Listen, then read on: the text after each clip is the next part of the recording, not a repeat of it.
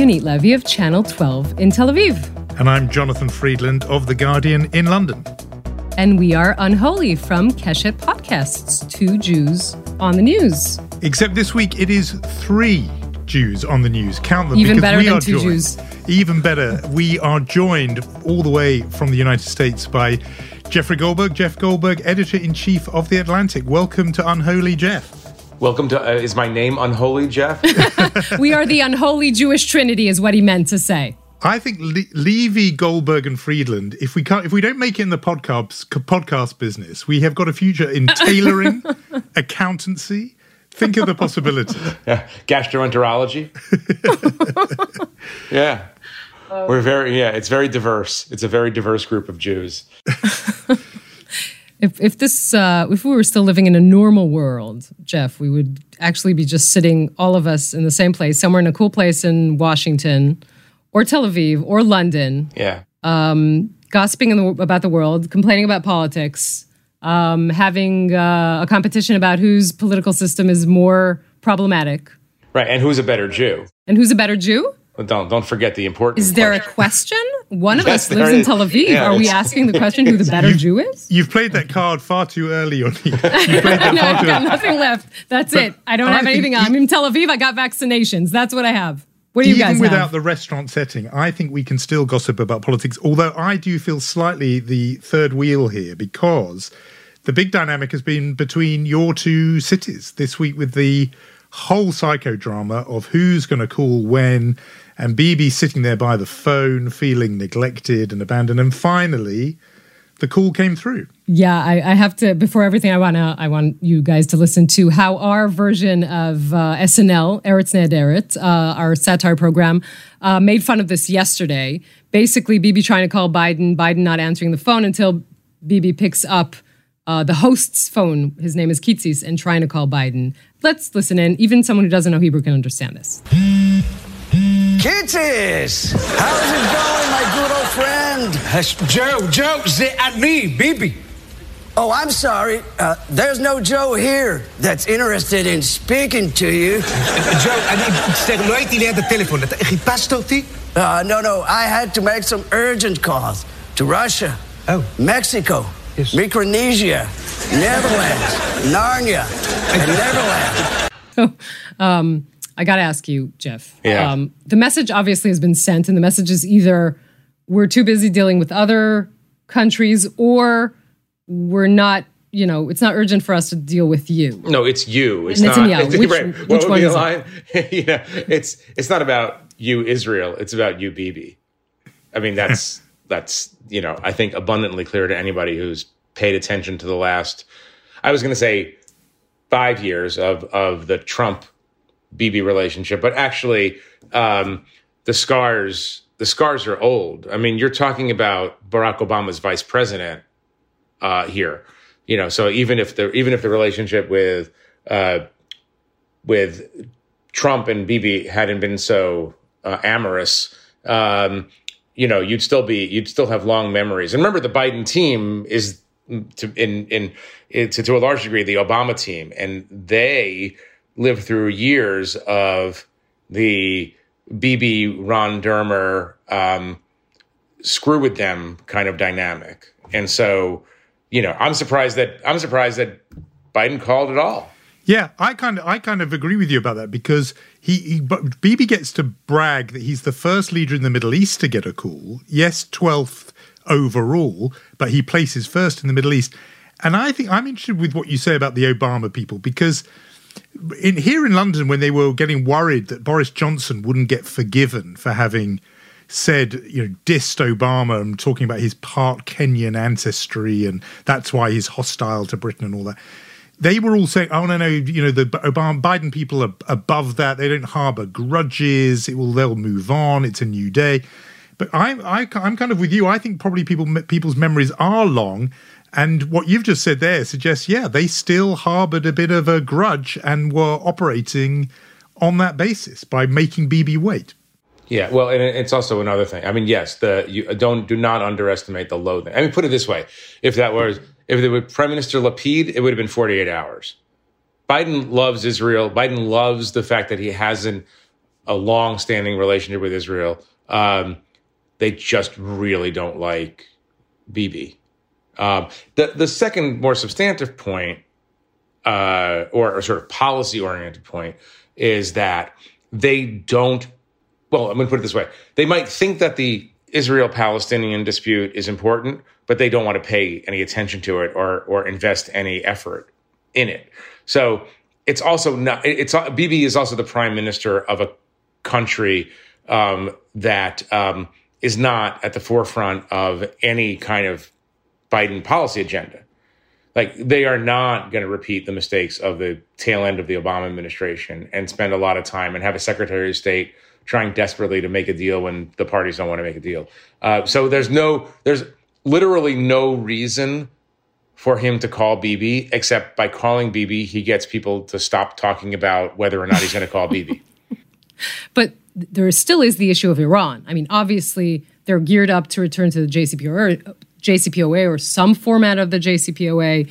That has to involve Israel. That has to involve talking with Israeli officials, even if you don't want to speak to Netanyahu himself. Well, yes and no. I mean, maybe the not. The Obama administration didn't talk to Israel that much, maybe not enough during that process. But I don't doubt that there'll be more consultation. And I think, this is what the Obama administration did when it was fed up with Bibi. It underscored that our relationship with the Ministry of Defense in Tel Aviv is fantastic. Our relationship with X is fantastic, and just sort of do the workaround around the prime minister.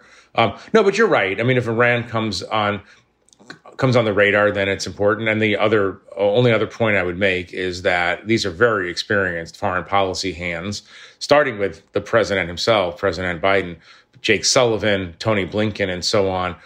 They know that, you can ignore the Middle East, but the Middle East won't ignore you. And so that at some point in the next 4 years, there will be a Hezbollah crisis, an Iran crisis, a something crisis that will cause Biden to have to jump in. What they're hoping for, obviously, by that time is that there's a different prime minister in Israel.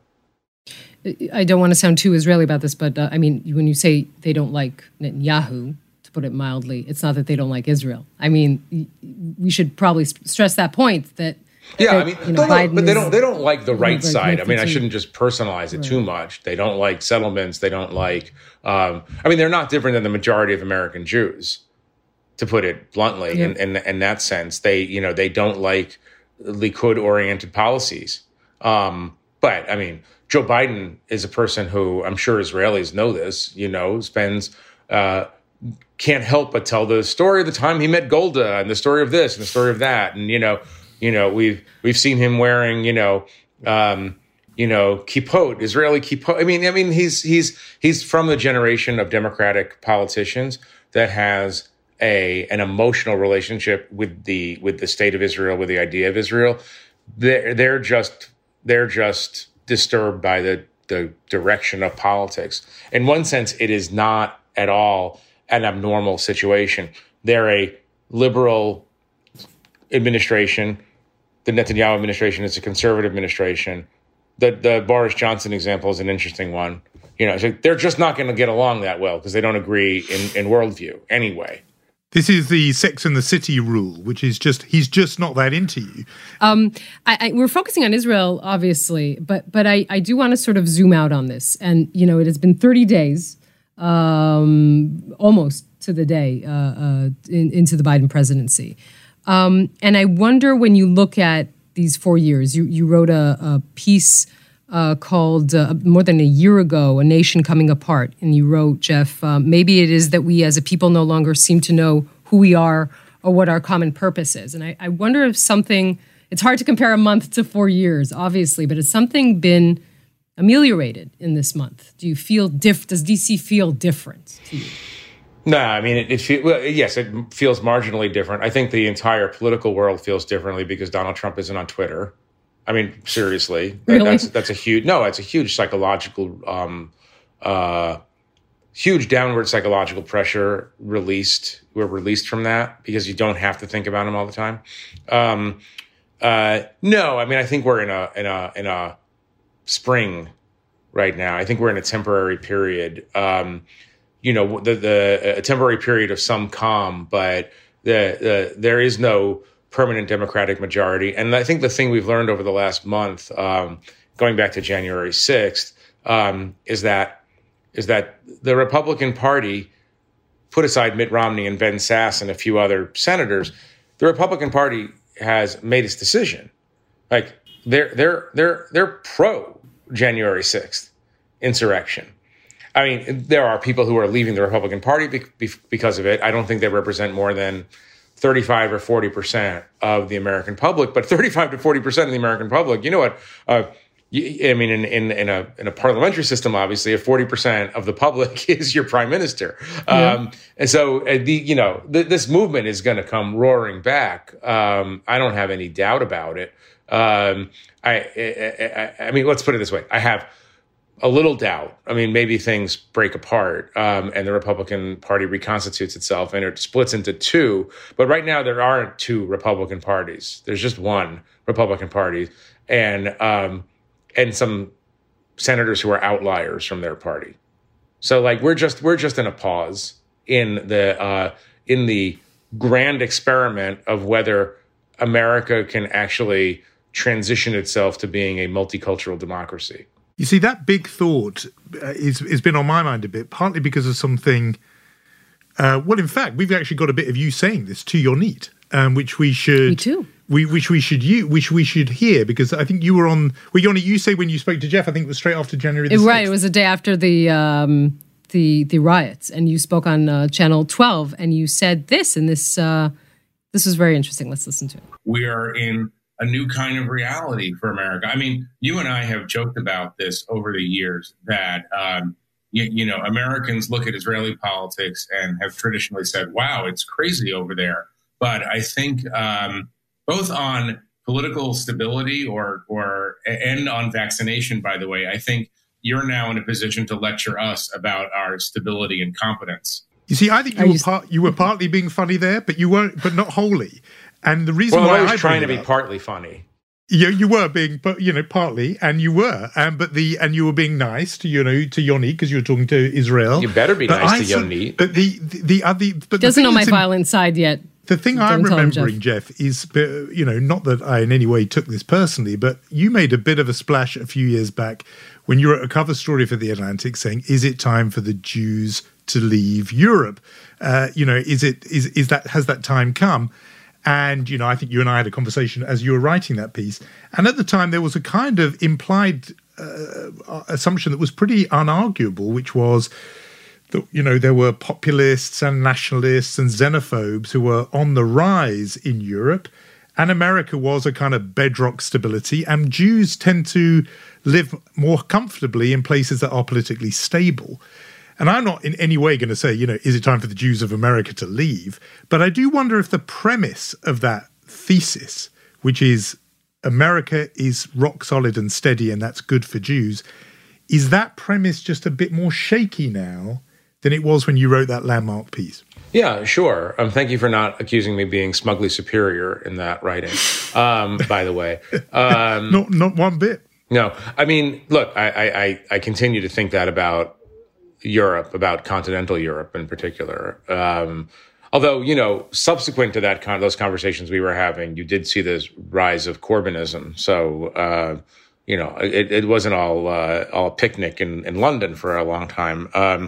After the Pittsburgh synagogue massacre, I think a lot of us, we're sad and angry for all the usual reasons that one would be sad and angry, but it did shake the foundations it did shake the foundation to some large degree of complacency, I guess. It is interesting. I'll go back to this thing that Yonit and I were talking about on channel whatever it is. I never get the channels. No, I never get. I can never remember. Let me make it. I'll give it a brief. It was channel 2. Netanyahu thought it was too strong a channel. He broke it up into 2 channels, 13 and 12. Now it's channel 12. See, I made that very simple for you. By the way, when you say that, I begin to doubt my analysis that Israel is a stable, normal country. I don't know why you said it in the first place. Maybe you were tired. I didn't want to argue. When the prime minister can just say, "You are not Channel 2 anymore," it's like kind of bonkers sounding. Yes. But the thing that we were talking about when we talked right after January 6th, there's something to that. I think vis-a-vis American Jews, I think you can look and say, okay, we thought these things were in our past and they seem to be in our present. The vaccination plan, I come back to that. What Israel's doing is very impressive, and what we're doing here is only intermittently impressive. I guess to answer Mr. Friedland's question, I don't know if the picture in Europe has shifted. I mean, one of the things that happened in Europe subsequent to that peace is that, first they came for the Jews and then it was everybody. So that's sort of typical in the historical narrative, right? But I would say I don't know if the picture in Europe has changed much from that analysis, but definitely in America, there's a cloud over the status of the Jewish community in this country that wasn't quite so observable 5 or 6 years ago. Israel remains the same. I mean, actually, and what's interesting, if you sort of put this on a longer continuum, the difference between European Jewish communities, American Jewish communities, and Israeli Jewish community is that the Israeli Jewish community just gets bigger, and the other ones don't. So, while these weird instabilities are happening in diaspora countries, Israel just keeps clicking along. I mean, dysfunctionally in your usual delightful ways, but it just keeps clicking along and being a bigger economy and having a bigger population, and it kind of there begins to be a feeling. You begin to feel this idea that Israeli dominance in the global Jewish community becomes more and more obvious. See, I was going to say that I think the dynamic in the diaspora that has changed in the way you said is that Israel, yes, numerically has got bigger, but the dynamic before was that there was this assumption that, America, if you were going to be anywhere else in the diaspora, America's the obvious place. There was that assumption that it was, still the Golden Medina and a kind of warm, accepting place. And therefore, the other issues were about other places in diaspora rather than diaspora itself. In terms of Europe, though, now, I think, the Viktor Orbáns of this world are still there. Le Pen could well give Macron a real close run in the next French election. The British example cuts both ways, because you're right. The Corbyn experience was simultaneously a traumatic experience for British Jews, and yet also oddly empowering in the sense that British Jews finally found their voice. They were no longer saddled with the kind of quietism of old, and they found their voice, they organised, and Corbyn was soundly defeated in the 2019 election, and the anti-Semitism was one of the issues, and therefore British Jews can comfort themselves that their fellow citizens did in the end repudiate that, and Labour has gone in a different direction.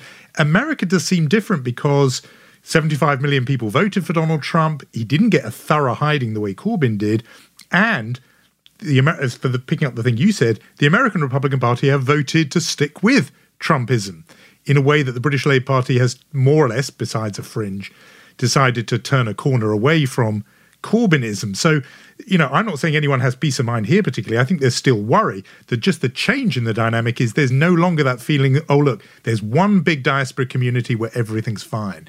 I don't think people think that anymore about anywhere in the diaspora, and I think that's a function of Trump and the last 5 years. Mm-hmm.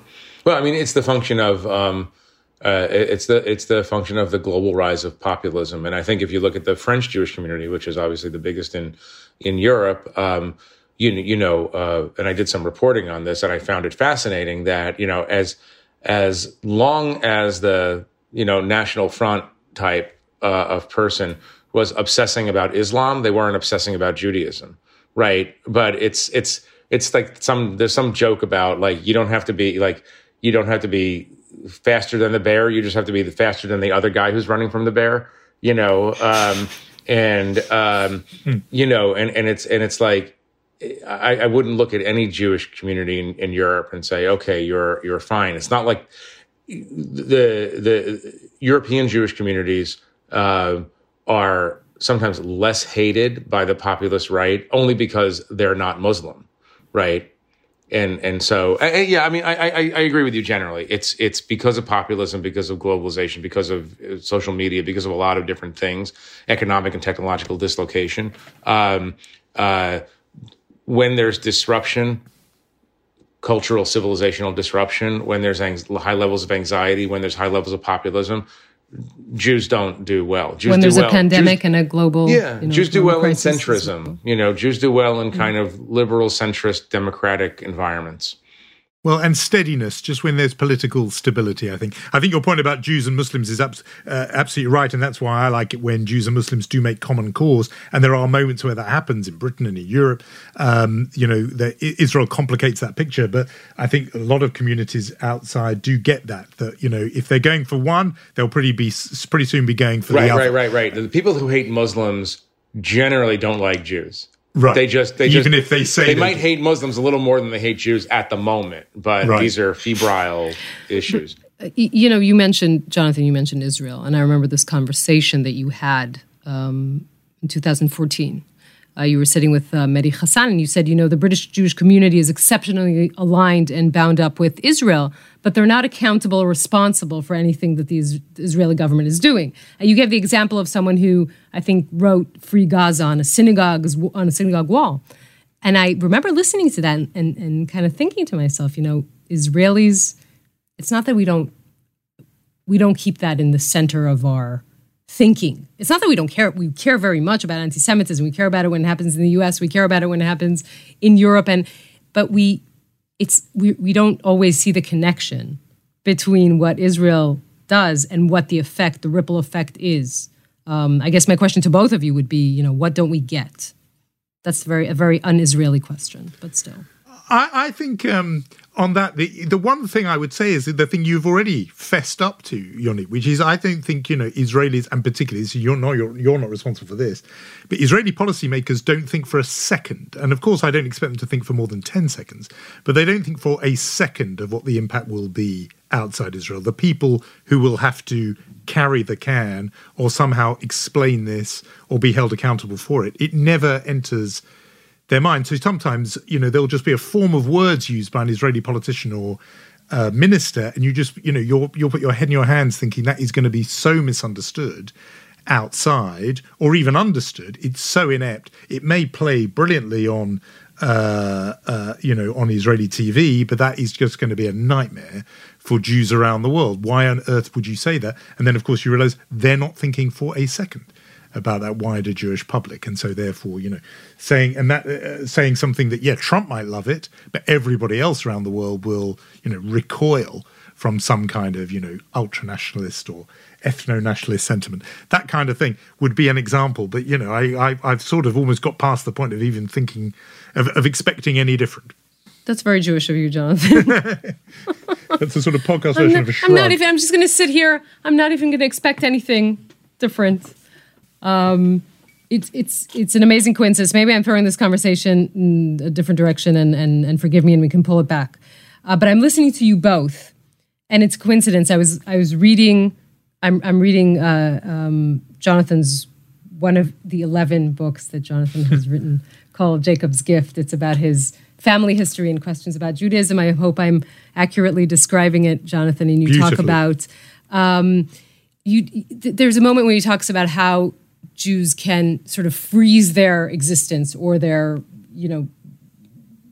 set of values and put them in a knapsack and take it with them. And you, Jeff, in that piece that Jonathan was talking about, you asked one of your interviewees, do you have a bag? And it's so sort of inherent in the Jewish experience, right? That image of I'm taking everything I have with me, whether it's physical or it's spiritual, everything in a bag and I can take it with me. And the only thing I could think of while sort of coincidentally reading those two sentences this week was Israelis don't have that. I mean, it's not that they don't feel like it's a safe place. They have their, obviously they feel like they're under existential threat, but they don't have the feeling of putting everything in a bag. I mean, Israelis. You mean they don't think of how to buy more real estate, right? You mean they don't have the comfort of doing that, or they don't even have the psychology of wanting to do that? That's comfort? Yeah, it's comfort. What, from a diasporic perspective? I mean, comfort in the sense of if you think that you might have to run from someplace, believing that there's some place, believing that you're ready, or believing. I mean, I'm not saying this for myself or anybody in America. Really, I don't want to over dramatize how people feel. Right. But I mean, yeah, it's kind of a practical comfort if you actually thought you could go somewhere. But what I'm asking you is, like, Israelis don't even think that way, because why would you run from your country? Right. I mean, we don't have that ingrained in us. I guess when you take it 3 steps further down the line, you say, okay, that's comforting, I can actually run away. But we don't think that in that sense. I think that is a different kind of No, I think that's thinking. why Israel represents such a radical break from the Jewish experience, because, you know, every other Jewish community in history until this one has always thought that in some version.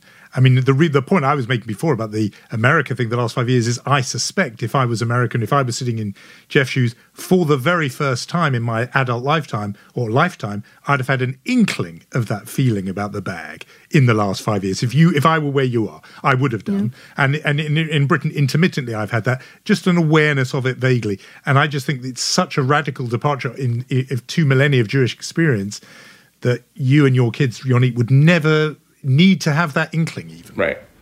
That makes sense. And I'm wondering if, you know, whether the end of Trump signals that the Proud Boys will now not be so proud, or they'll be proud in their basement. Oh, no. Rather, the social media has sort of taken that genie out of the bottle anyway, and it's going to take a while to fix. If it is fixed at all. You'd have to be a pretty naive Jew. And like we do specialize in naive Jews, obviously. But but you'd have to be a pretty naive Jew to think that, oh, that was weird, but it's all over. I mean, the conditions that led to Trump's rise remain. And the issue is, you know, what happens when a more clever populist or somebody more industrious or not quite as stupid or whatever, you know, however you want to frame who the next populist is. If the conditions pertain, then the conditions pertain. By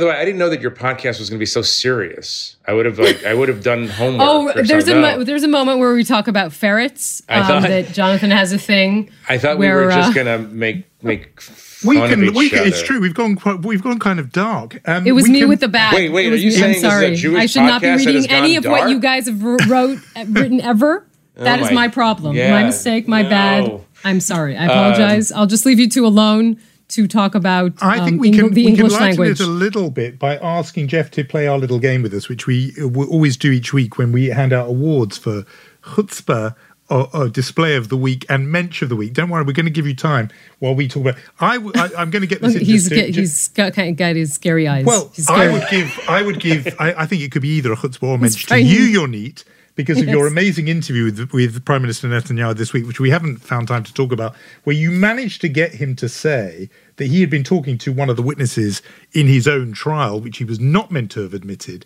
True. And here's my interesting question before we start handing out awards, which is, he is such a practiced communicator, Bibi Netanyahu, almost none more in the world.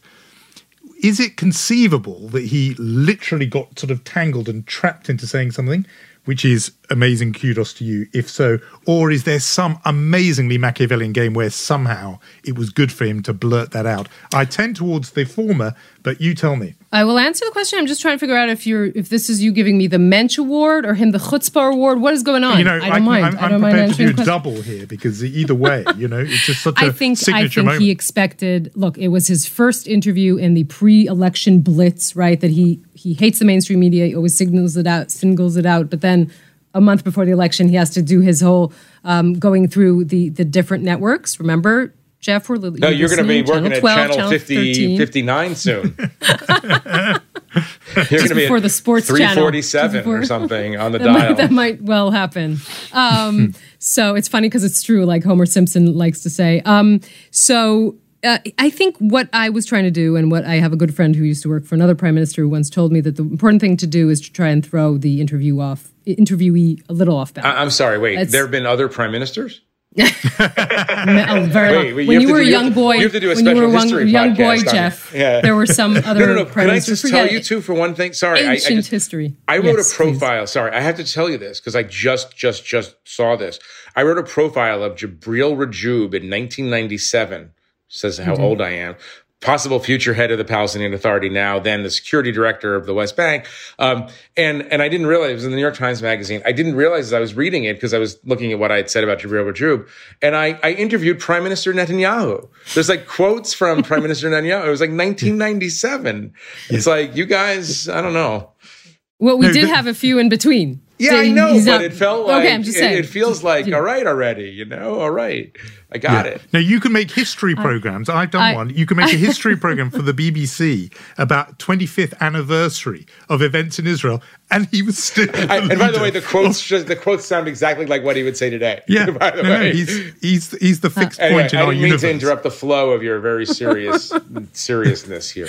No, but you're go on. So you were talking about wrong-footing interviewees. Wrong-footing interviewees.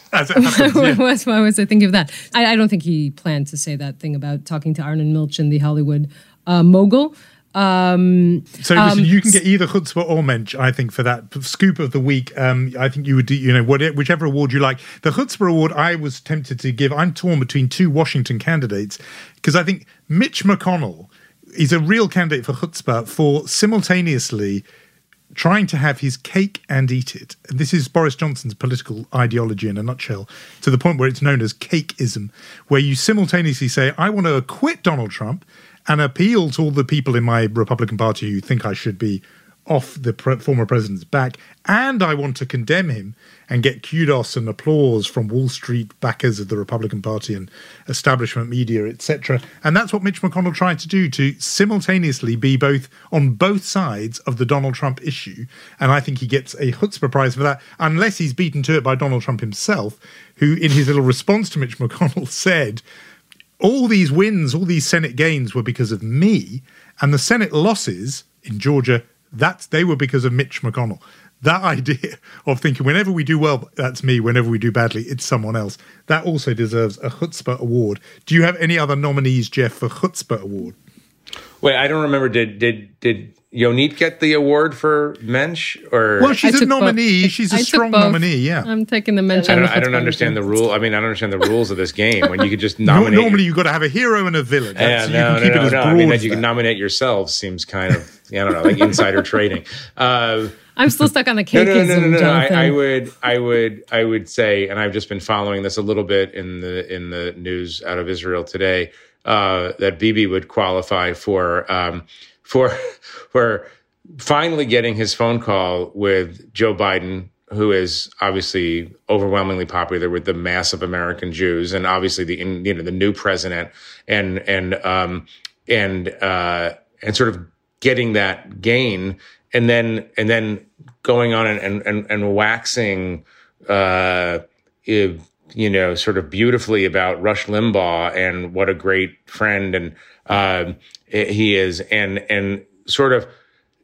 It's a little bit of a thumb in the eye to the Biden people who had just given him what he wanted to then go out and laud excessively a person who is besides the fact that unpopular with, let's say 70 to 80% of American Jewry, to go out and kind of and talk about this wonderful man who is was the sworn enemy of Joe Biden and the Democratic foreign policy establishment, among other things. It seemed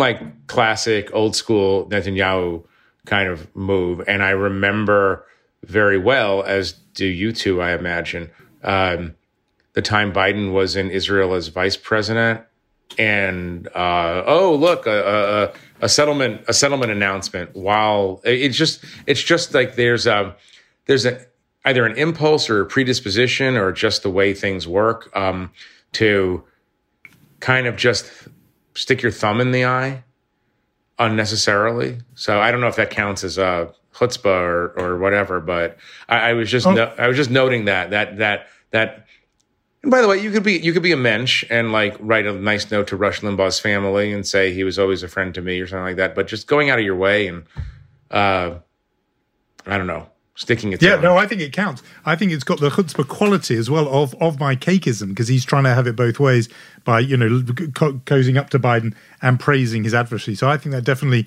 wins. Oh, good. I'm glad, because it's my first time playing, so I didn't want to. No, you've made a good debut. You've got You're potential. better than this than we are. We don't want to admit. You've got good potential. Now, I've got a serious mensch, so if you've got something less serious, we should have that first, because I don't want to bring things down with my mensch candidate.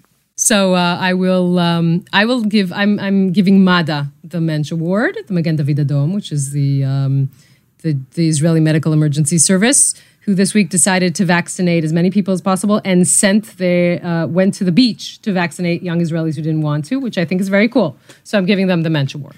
They deserve it. And my one is, and sometimes this has become our informal sort of obituary spot, which shouldn't become a habit, but this week saw the passing of Otto Dov Kulka, who is and was an extraordinary man because he was a very distinguished historian of the Holocaust, admired for work in a really exceptional area, which is he analysed polling data of the German nation during the years of the Holocaust and found that far from being blissfully unaware and indifferent, they knew a lot about what was going on and approved it. And he did that by analysing polling data. He was a serious scholar of the Holocaust and only revealed to colleagues and students very, very late that he was himself a survivor of the Holocaust and had been, as a 10-year-old, in the Czech family camp, a very bizarre part of the Auschwitz-Storia camp where Czech families were kept intact just in case the Red Cross should come by and inspect a kind of Potemkin concentration camp within Auschwitz. Otto Dov Kulka kept that secret for most of his life and then wrote the most extraordinary memoir, Landscape of the Metropolis of Death. It's a brilliant memoir, and he was an extraordinary man. So he would be my candidate for Mensch of the Week. And I think we've done all the awards we can possibly do. And everyone should have prizes. I think we've and Jeff, you've made a fantastic start as our rookie for this. Thank you. I think in terms of the Mensch and chutzpah distribution, you can definitely come back. Do you two also give out the Israel Prize? Is that? No, but we do the Oscars. Do you need any help with that? That's an interesting one. Well, I knew there was Jewish involvement somehow. Yeah. Well, thanks for having me. It's nice. Nice of you to have me. Thank you so much for talking to us. I was going to say you're one of the smartest people I know, but forget that. You're great fun. And if anyone, after listening to this, does not believe you're great fun, I would say go listen to Jeff's commencement speech, John Hopkins. I would recommend that. Oh. Yellow is your color, my friend. That was quite a robe that they got me in there at that time. That was quite a robe. Yeah. I made mostly jokes. It was mostly jokes. A little bit like dire warnings about democracy, but mostly jokes. I remember that. That could be the slogan for this podcast. Exactly. Yeah. Democracy is dying plus jokes. That's right. Democracy dies in darkness with a snicker. Yeah. That would be good. Thank you, Jeff Goldberg, very much for coming on Unholy. Really appreciate it. And we were really honored. We spell it differently, but we were totally honored that you came up. Yeah, you are our very first guest. Wow. Our favoured guest. If you have enjoyed this podcast, please do give us a review. We love 5-star reviews. We also love you to recommend us to your friends, your family, your grandparents, your grandchildren, anybody. You don't ring, you don't write, but do review. And who else do we need to thank, Yonit? I'm just shocked at how I got the British guy to do the hard sell. We have an American, we have an Israeli, and the British guy did the hard sell. And I'm it's shocked. Pain. You can hear the pain for me. And we were thanking Lior Friedman and Rom Atik and Yair Bashan and Irad Eshel. And thank you for listening. And Jeff, thanks again for doing this. Thank you. We shall meet next week, Jonathan. See you then.